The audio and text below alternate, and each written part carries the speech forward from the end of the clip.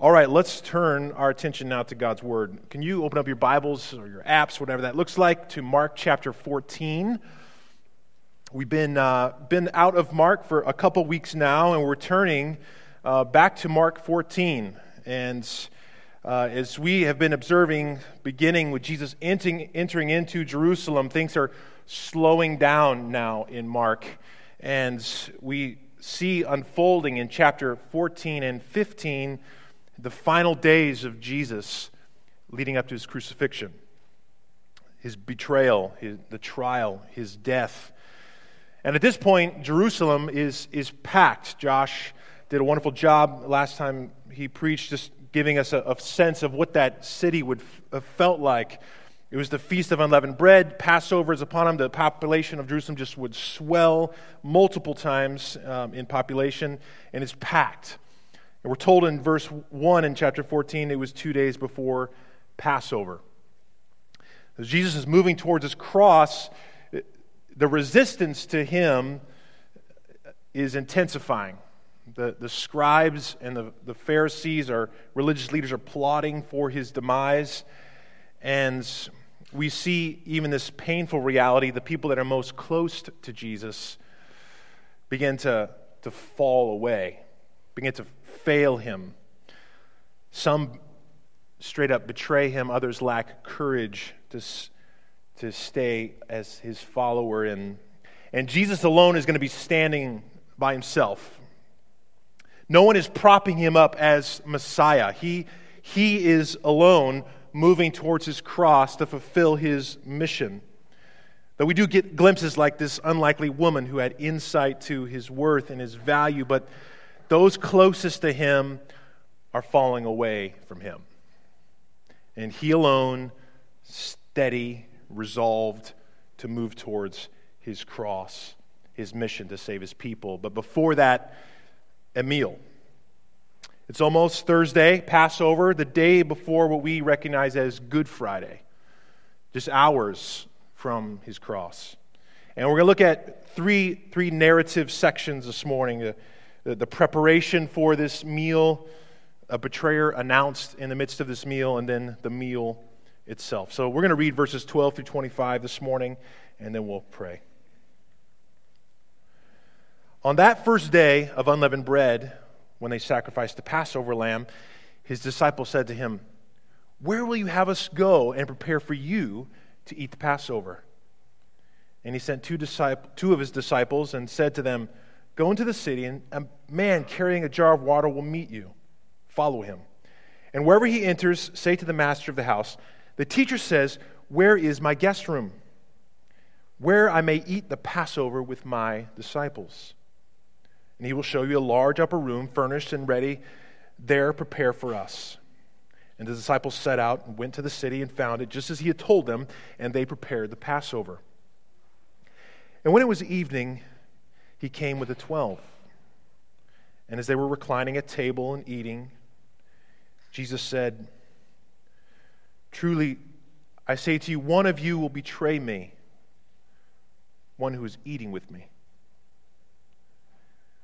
And they began to be sorrowful and say to him and to one another, "Is it I?" And he said to them, "It is one of the 12, one who is dipping bread into the dish with me.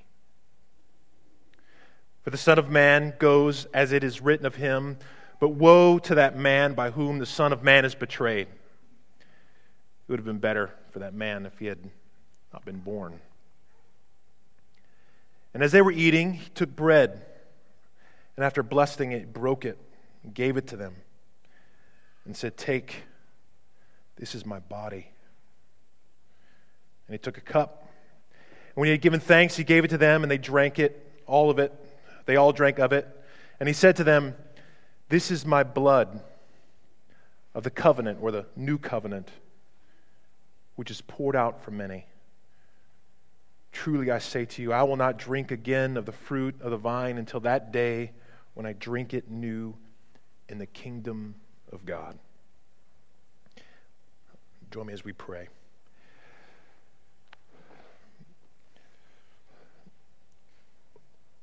Lord, the words that we just read your words and the meaning of what you communicated to those first disciples and the meaning that it needs to have upon our heart, Lord. We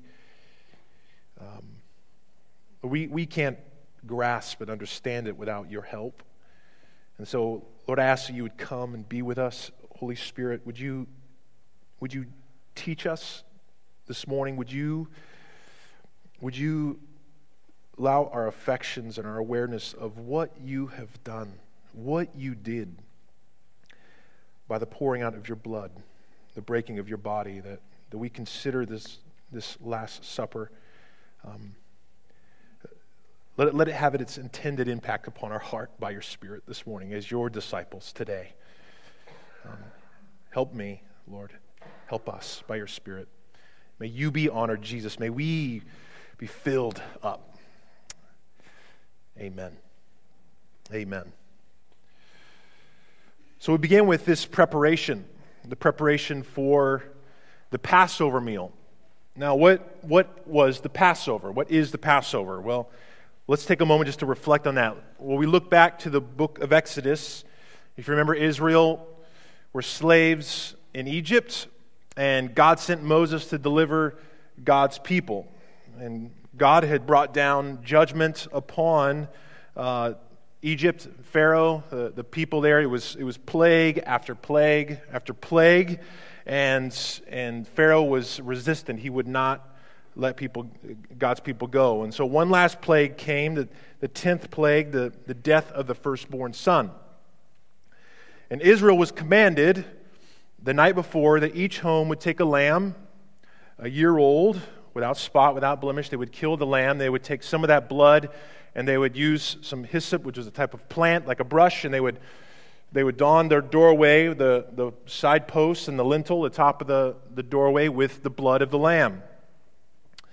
And after they did that, they would enter their home, and they were not to leave their home. They were supposed to stay there. That night, they would eat a meal from that lamb. They would roast that lamb, and they would consume that lamb along with the unleavened bread, and they would be ready, suited up, ready to travel. And that night, the death angel would come through Egypt, and it says that the angel would pass over the firstborn in each home that has the blood placed over that door. And those who do not have the blood, judgment would fall on that house, and the firstborn son would die. It was an execution of God's judgment, his holy judgment, and provision of a merciful way of salvation through the lamb's blood. So the spotless lamb died in the place of the individual in the home. So God did so, and preserving all who trusted in God by obeying him and placing the blood on the door. And all who did not, God judged there, Pharaoh in Egypt. And through that, Pharaoh finally succumbed to God's judgment. He released the people. God's people were delivered. And God commanded after that Passover, that first Passover, that it would be a perpetual ceremony that Israel would do every year. And actually in Exodus 12, it tells us, and when your children say to you, what do you mean by this service or this thing that we're doing? You shall say, it is the sacrifice of the Lord's Passover. For he passed over the houses of the people of Israel in Egypt when he struck the Egyptians but spared our houses. And the people bowed their heads and worshipped. So each year, every year, there would be this sacrifice of the lamb, this reenactment of this first meal, a reminder of God's deliverance. The blood of the sacrificial lamb would bring deliverance of God's covenant people from their enemies, from enslavement, so they could be released to worship God, worship Yahweh. Now, fast forward hundreds of years. Here we are in Mark 14. And we read that the lambs were being sacrificed, and this would be followed by the Jew eating the Passover meal. And in order to prepare for this meal on this year, Jesus gives instructions for his disciples. Now, just notice Jesus' divine foreknowledge and preparation in all of this. His cross is clearly ahead of him, and he is moving towards that. But something is going to be unique about this meal, about the attention that's going to be drawn to in this meal. You can even almost pick up on it. The disciples ask, "Where will you have us go to prepare for you to eat the Passover meal?" The disciples don't know the magnitude of what this meal was going to represent or who it was going to be about, but Jesus comes into focus on this Passover night, this Last Supper. And almost has this like covert operation feel to it, right? Jesus, this sense of secrecy. Jesus tells only 2 disciples. Maybe the clue is back earlier in chapter 14 that Judas sought an opportunity to betray Jesus. Maybe he didn't want all the other disciples to know. But even though Jesus knew all these Pharisees and religious leaders were plotting to kill him, he knew that there was a betrayer among his 12. It was his mission to suffer and to die. It's why he came. So he sends 2 of his disciples to go and prepare this meal, the room ready. Josh helped give us this helpful picture of this what it would look like, this low table and everyone reclining with rugs and cushions. The food is ready, the bread, the bitter herbs, the lamb. And the evening came and all the preparations are done and the Passover meal was set. And Jesus arrives with his 12 to have the Passover meal. Now, it's helpful to note that the Passover meal would be a family meal. You know, I think we saw the famous painting last week of just the 12, but the Passover meal was often would have been eaten as a family event. So women would have been present, children would have been present. So it's very possible that this meal, there was more than just the 12 at that meal that evening. Other disciples, children, women. And when we read particularly a fast-paced gospel like Mark, I was actually talking to a few people about, like, what's your reflections on the meal? You know, what do you think about the Lord's Supper? And it's like, someone said, it seemed like it's so quick. Like, it was just like, they were like, and they were in and out. But this would have been a multi-hour event, a long night, a retelling of the Exodus story, a singing of hymns and psalms, the enjoying of the meal together. So when we dip in and it says the reclining and eating at the table, it's likely hours into the meal. And Jesus, on this historic night, makes this haunting statement. Verse 18. Of all the positive, beautiful things that we reflect on every time we take the Lord's table, it begins with this haunting, negative betrayal. Truly I say to you, one of you will betray me. One who is eating with me. I don't know if you've had anybody like really close to you break confidence or break trust, betray you in like just a horrendous way. You get that like sick, gross sort of feeling in your stomach. I can imagine this moment, Jesus communicating this to the disciples. It says they're filled with grief. They began to be sorrowful, asking one another, is it I? Or it could be understood that each of them asking, surely not I. But Jesus eliminates other people in the room as he draws it in. If there were other people, and says it's one of the 12. It's one of you who's dipping his bread into the bowl with me. The one sitting close to me. I don't think it's as if Judas is dipping the bread at the same moment and he points him out directly, because there was still confusion about who that was. It's meaning it's one of the 12. It's one of my closest people. The betrayal is not by religious leaders or elders or scribes, but it's one of those closest to him. Though this is horrific, it was part of God's plan. Though this betrayal is horrific, it is moving the Lord towards his purpose, his mission. We see this in verse 21. For the Son of Man goes as it is written of him. In case Jesus hasn't been clear so far that he's communicated his predictions of his suffering, that he as Messiah would suffer and die, he states it again. As it goes for me, or what will happen to me, it is because it is written of me. Jesus says in John 10:18, "No one takes it from me, but I lay down my life on my own accord." God is in full control. Jesus is the one moving towards his cross. He is the sovereign Son of God who will come and suffer and die in fulfillment of the Scriptures. And then he pronounces this woe on the one who does this. We know this is Judas. Better that he wasn't even born. But we have to know that though Judas is called out in this moment, he is willfully choosing, he is guilty of betraying Christ. And even in that act, God is completely in control, fulfilling his divine plan of salvation. And these are one of those tensions of Scripture that we hold at times in mystery. The complete responsibility of men and women in their moral choices, and yet God working his sovereign plan for his good and his glory. And then we get to the meal.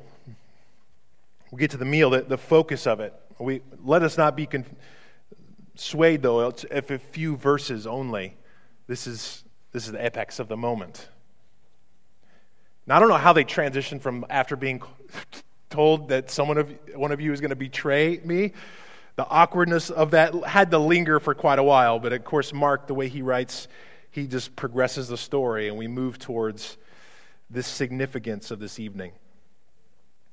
What Jesus would say would not fully be understood by the disciples yet, but soon they would. And so Jesus took the bread that would have been customary part of that meal, and he broke it, he blessed it, and he gives it to his disciples. He says, "Take, this is my body." He distributes to them, and then they eat that bread. Now, the word here, body, it is conveying more than just like his flesh. My body is communicating something like my whole being. Jesus is sharing his whole person with his disciples. When he says, "Take, this is my body," he's saying, "Here, I'm sharing myself with you. This is my whole being that I'm giving to you in this moment. Eat of me."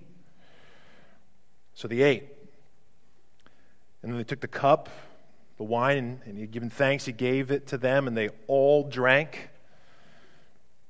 This word to give thanks is the Greek word where we get Eucharist, which you maybe refer to, or maybe your church upbringing was the reference to communion. Jesus is initiating all of this in this moment. Notice all the words. He took the bread, he blessed it, he broke it, he gave it. Told them to take the cup, he gave it to them. Jesus is the center of this moment, and he's giving, and he's sharing, and he's moving them towards the reinterpretation of what these Jewish men have been doing since they were little boys. And what they would now know the true meaning of what the Passover was. What it existed for, and the fulfillment of what the Passover was ultimately in him. And this is where we zero in on verse 24. And he said to them, "This is my blood of the covenant," or the new covenant, "which is poured out for many." So he had just given them a cup, and they drank it all. And after they drank it, he said, This is my blood. Now, to consume blood was forbidden by Jewish law. So this would have been a shocking statement for them to hear, thinking that I just drank that, and Jesus just said this was his blood. The Old Testament Scripture speaks of, regarding the sacrifices, that the life of a creature is in the blood. So the blood was poured out on the altar for the atonement of the people, meaning its life for the life of the person. So Jesus is not just simply saying that he's going to bleed, he is saying he is going to be poured out. He is pouring out his life, emptying himself in death for the life of another. These are the words that are capturing for us what Jesus came to do and what his Passover meal meant, this Last Supper, what he came to do as Messiah. Jesus is establishing a covenant with his people, a new covenant, my blood of the covenant. This phrase, the blood of the covenant, points back to Exodus. Israel had been delivered from Egypt. God gave them his law, the book of the covenant. Sacrifices were made. Moses put blood on the altar, then he put the blood on the people, consecrating them. And he says, behold the blood of the covenant that the Lord has made with you in accordance with these words. What was happening in that moment? God's people were entering into covenant by his words with the provision of sacrificial blood, sealed by blood. And now Jesus is showing us the way to God, to give access, to seal and bind his relationship of his people to be atoned for, would now be by the blood of his Son, Jesus.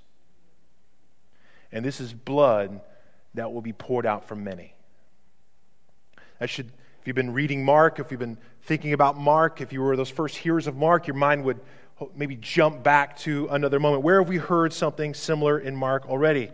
Mark 10:45, for even the Son of Man came not to be served, but to serve and to give his life as a ransom for many. A life as a ransom for many, blood poured out for many, his life as a ransom for many. Ransom, redemption, a price of release, this exchange that Jesus is coming to give for his people. As we read in Isaiah 53, remember our statement in verse 21, as it is written of him. This is what was written of him in Isaiah 53. All we like sheep have gone astray, and we have turned every one to his own way. And the Lord has laid on him the iniquity of us all, because he poured out his soul to death and was numbered with transgressors, and he bore the sin of many and makes intercession for the transgressors. So Jesus is the righteous servant who came to serve many and justify many and make many righteous. And he is the one that bore the sins of many, and he is the one whose blood has been poured out for many. What's interesting in Mark is, rather than the roasted lamb taking prominence in his Passover meal, Jesus is the one prominent, front and center. Jesus is the Lamb of God. Jesus is the one whose blood will be poured out. He will be the final sacrifice, once and for all. The suffering servant, the Son of God, who would be the substitute instead of his people experiencing judgment. The blood would be applied to his people, and judgment would pass over the people because they find it in his broken body and his blood being poured out. So, like the first Passover, Jesus reveals that now by his blood, as the Lamb of God, all who put their faith on his sacrifice, their enemies are now defeated, their sins are now covered, and they are now set free to worship God by his substitution, by his blood poured out for you, for me. This is what was all unfolding in this moment. Now, just a note, depending on maybe your religious upbringing, this is not a moment where Jesus is saying that we are literally eating and receiving his blood, where it physically is turning into his blood or his body. It is symbolism in the same way that Jesus would speak of himself as, I am the way, or I am the door, or he is the vine and we are the branches. And so, church, as Christians, we don't hold a Jewish Passover feast. We don't need to kill lambs anymore for our sins to be atoned for, but we looked to Jesus by faith. And so by faith, we look to the gospel work of what Jesus has done, and we enter into this new covenant by his blood. Not by ongoing repetition of blood and sacrifices of bulls and lambs, but once and for all because of what Jesus has done in his broken body, his blood poured out, and his resurrection. And this is why Paul would write in 1 Corinthians 5:7, Christ, our Passover, has been sacrificed. Or Peter, that our salvation comes not with perishable things like silver and gold, but with the precious blood of Christ. The blood poured out for us like that of a lamb without blemish or spot. So, Jesus initiated this, what we call the Lord's table. communion. And we do celebrate a meal, but we celebrate this meal in a new way as His church, as God's redeemed, to experience the benefits and the blessings and be reminded of the grace given to us by what Jesus did on His cross. And this is one of the two sacraments that Jesus would give His church, communion and baptism. So let's consider some of these benefits that we remember, these things that these blessings that God gives us. Well, we remember Christ's death and we participate in what He did for us. 1 Corinthians 11:26 tells us as Paul is expanding and interpreting for us what Jesus did. It says, "For as often as you eat this bread and drink this cup, you proclaim the Lord's death until He comes." So when we partake of the Lord's table, we are remembering His death. And we are participating in what His death and all that He did through His gospel. We proclaim His death as necessary for us when we eat and when we drink. We are remembering and proclaiming that this death was necessary for my sins. And then we participate in all that He did for us. So His death becomes in place of our death. His resurrection and life becomes our resurrection and our life. So when we celebrate the table, we are confessors of Jesus, the one and only who saves, the object of our faith. And it's something outside of us that we eat and we drink, that we receive, that it comes into us, and we do it again and again. And like that Passover meal was commanded of Israel to do it perpetually, we must perpetually return to the gospel. We're gospel people. We treasure it, we live it, we proclaim it, we remember it again and again and again. I mean, they never grow old for us. So we remember His death, we participate in what He did for us, and then we spiritually feed in that moment. By the Spirit we feed. So just like food you will eat after service today, you need to eat. And if you don't eat, you will die. We will die without eating. In the same way, we partake of Christ. We feed on what He has done by His grace. And so spiritually we partake of Christ. It supplies for us the life that we need as we abide and rest in Him in faith. And it's something that is tangible. It's real, right? It's real drink. It's real food. It's spiritual, but we are receiving something, a grace required for us that comes and gives us life. So we feed spiritually. And then we also do this together. We partake of the Lord's table together, church. That's why we do this on Sunday, because it communicates something about our unity and our fellowship in God together. 1 Corinthians 10 tells us the cup of blessing that we bless, is it not a participation in the blood of Christ? The bread that we break, is it not participation in the body of Christ? Because there is one bread, we are who are many are one body, for we all partake of the one bread. So we fellowship and participate in what Christ has done personally, but we fellowship and participate in what Christ has done through the Spirit together. So we celebrate this, affirming Christ's work for us and our unity as believers. And so that's why we're charged even by Scriptures to examine ourselves, to be sure we are right with God and we are right with one another. That we examine our unity because we want to steward it. We want to steward that. So maybe that is a challenge for you this morning to consider. How are you? Are you in right relationship with your brothers and sisters? If not, make that right. Let the table, the participation we have together, draw you to that. And then we anticipate.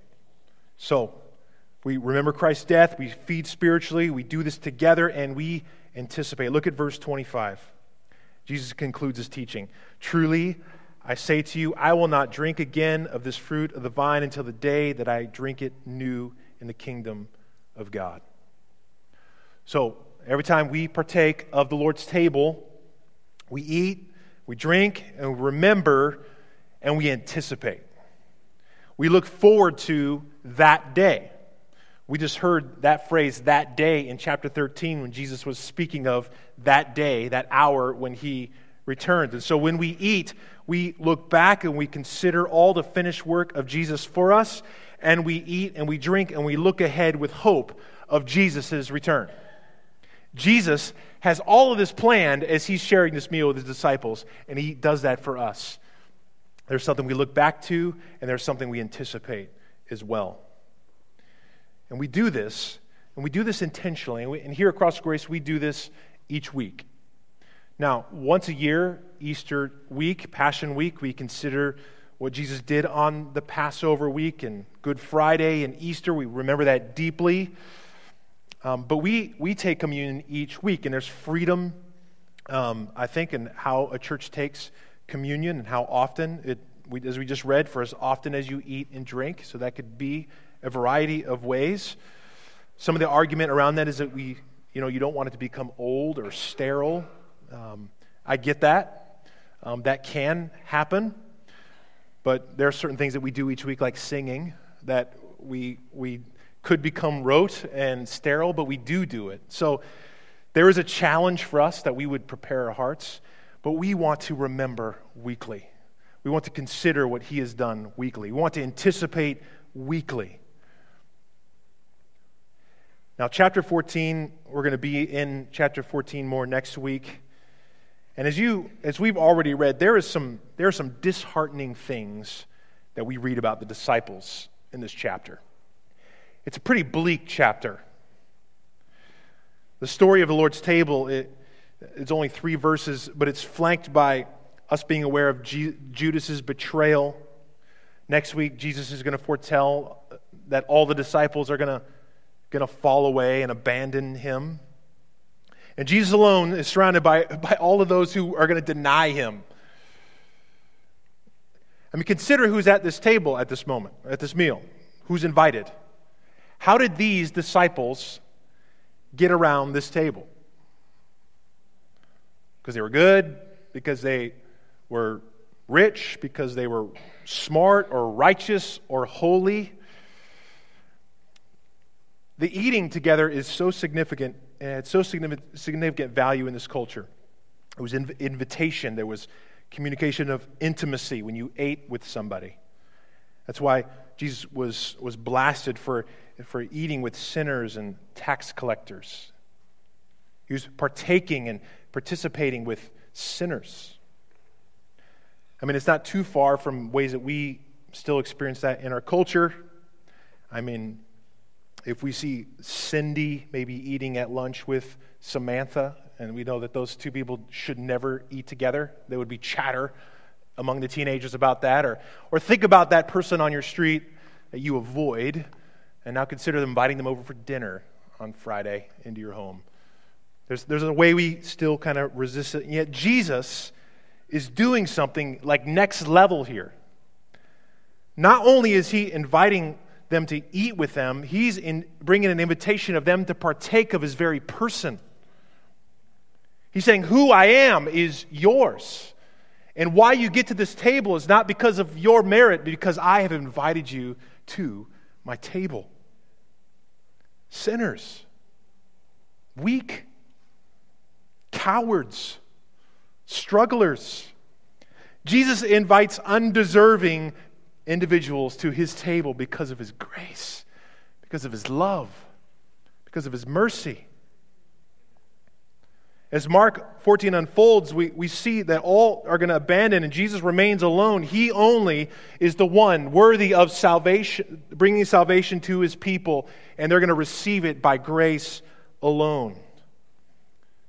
The table is a powerful reminder for us that our welcome, our partaking of Christ is not for those who've earned it, but those who put faith upon his blood and what he's done for us.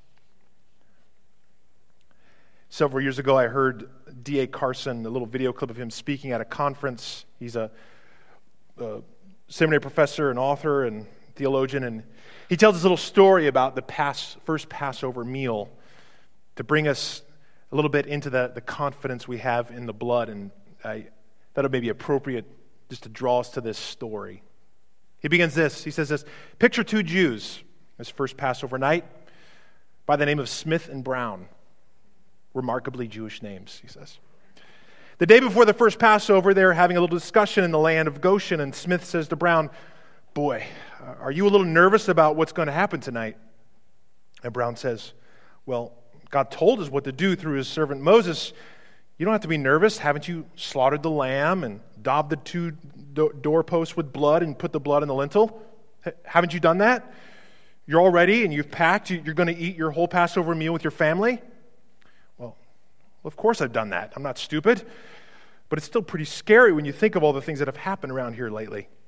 You know, flies and rivers turning into blood. It's pretty awful. And now there's a threat of the firstborn being killed. You know, it's all right for you. You've got 3 sons. I've only got 1, and I love my Charlie. And the angel of death is passing through tonight, and I know what God says, and I put the blood there, but this is pretty scary. I'm just going to be glad when it's all over. And the other responds, bring it on. I trust the promises of God. That night, the angel of death swept through the land, and which one lost his son? Well, the answer, of course, is neither. Because death doesn't pass over them on the ground of the intensity or the clarity of the faith exercise, but on the ground of the blood of the Lamb. How many times do we writhe in agony, asking if God could ever love us enough? If God could ever care for us enough after we've been stupid or sinful or rebellious, even after being a Christian for 40 years. What are we going to say? Oh God, I tried hard, I did my best. It was a bad moment. No. I have no other argument. I have no other plea. It is enough that Jesus died and that he died for me. So church, our assurance, what is our assurance? What is our hope? What is our confidence? When we feel unworthy, when maybe even this morning you're going to sit and partake of that bread and that juice thinking, geez, really wrecked it this week. We lift our eyes, our heart off ourselves, and we look to Christ, the Lamb of God, whose sufficient sacrifice once and for all were for his people, sinners, unworthy, undeserving, but he set his love upon you and upon me. That is our assurance. Mark 14 shows us it is not by the faithfulness of our works or our ability to earn a place at his table, but the faithfulness of our Savior who welcomes us to it. His broken body, his blood poured out, his life for our life. And that's what makes the table such a joy. Though it needs to be done soberly, though it needs to be done reverently, it is a joy. Church, it is a joy because we come to share in Christ. Jesus is there saying, all I have is yours. I'm giving it to you. You're cleansed. You're loved by me. And there is gratitude that we've been invited to that table. And we anticipate that one day, as Revelation 19 tells us. And the angel said to me, write this, blessed are those who are invited to the marriage supper of the Lamb. That supper that we're anticipating. Praise the Lord for that. Praise the Lord for that. But this blessing are for those who have taken refuge in Jesus' blood. I don't know if you're here this morning and you have not yet done that. Have you taken refuge in the Lamb's blood today? Meaning, have you put your faith upon Jesus Christ, where that judgment day, when judgment will come to each and every one of us, there must be evidence of blood being covering that individual, atoned for their sins. If you have not placed your faith upon Jesus, there's an invitation today for you. Put your hope in Christ, Jesus. Look alone to the sufficiency of Christ's life and death and resurrection for your forgiveness this morning. During the Passover meal, we end with this. They would sing, as mentioned, a section of the Psalms, and it's likely that refers to Psalms 116 to 118. In our text, just following verse 25, it says that just following the meal, they sang a hymn. I don't know if they sang this hymn during the meal or after the meal. Maybe. This section is from Psalm 118. Maybe they sang this, "The Lord is my strength and my song. He has become my salvation. Shouts of joy and victory resound in the tents of the righteous. The Lord's right hand has done mighty things. The Lord's right hand is lifted high. The Lord's right hand has done mighty things. I will not die, but live, and will proclaim that what the Lord has done. Saints, when we partake of the Lord's table, when we come and worship, we realize that we will not die, but we will live because of what the mighty things God has done through His Son, Jesus Christ, His broken body, His blood poured out, His rising from the dead. His life so we may live. And we proclaim what the Lord has done at His table. Let's pray. Lord, we thank You that we can live because You died and You rose. And the way that we receive that life, that promise, is by placing our faith, turning from our sin and placing our faith and our hope upon the sufficiency of Your blood, Your broken body, Your blood poured out for us, Your resurrected life, Jesus. Teach us, Lord, as we take the table to remember deeply. Teach us, Lord, as we take Your table as Your people to remember the feast, the fullness of what we get to take upon because of what You have done. We can feed, Lord, by Your grace upon You, Jesus. And teach us, Lord, as we partake of Your table that we don't do this alone. We are in community with Your people, in fellowship with all the redeemed, Lord, here in this room and all of those outside of this room, all over the world, Lord. Teach us, Lord, to anticipate as we take Your table.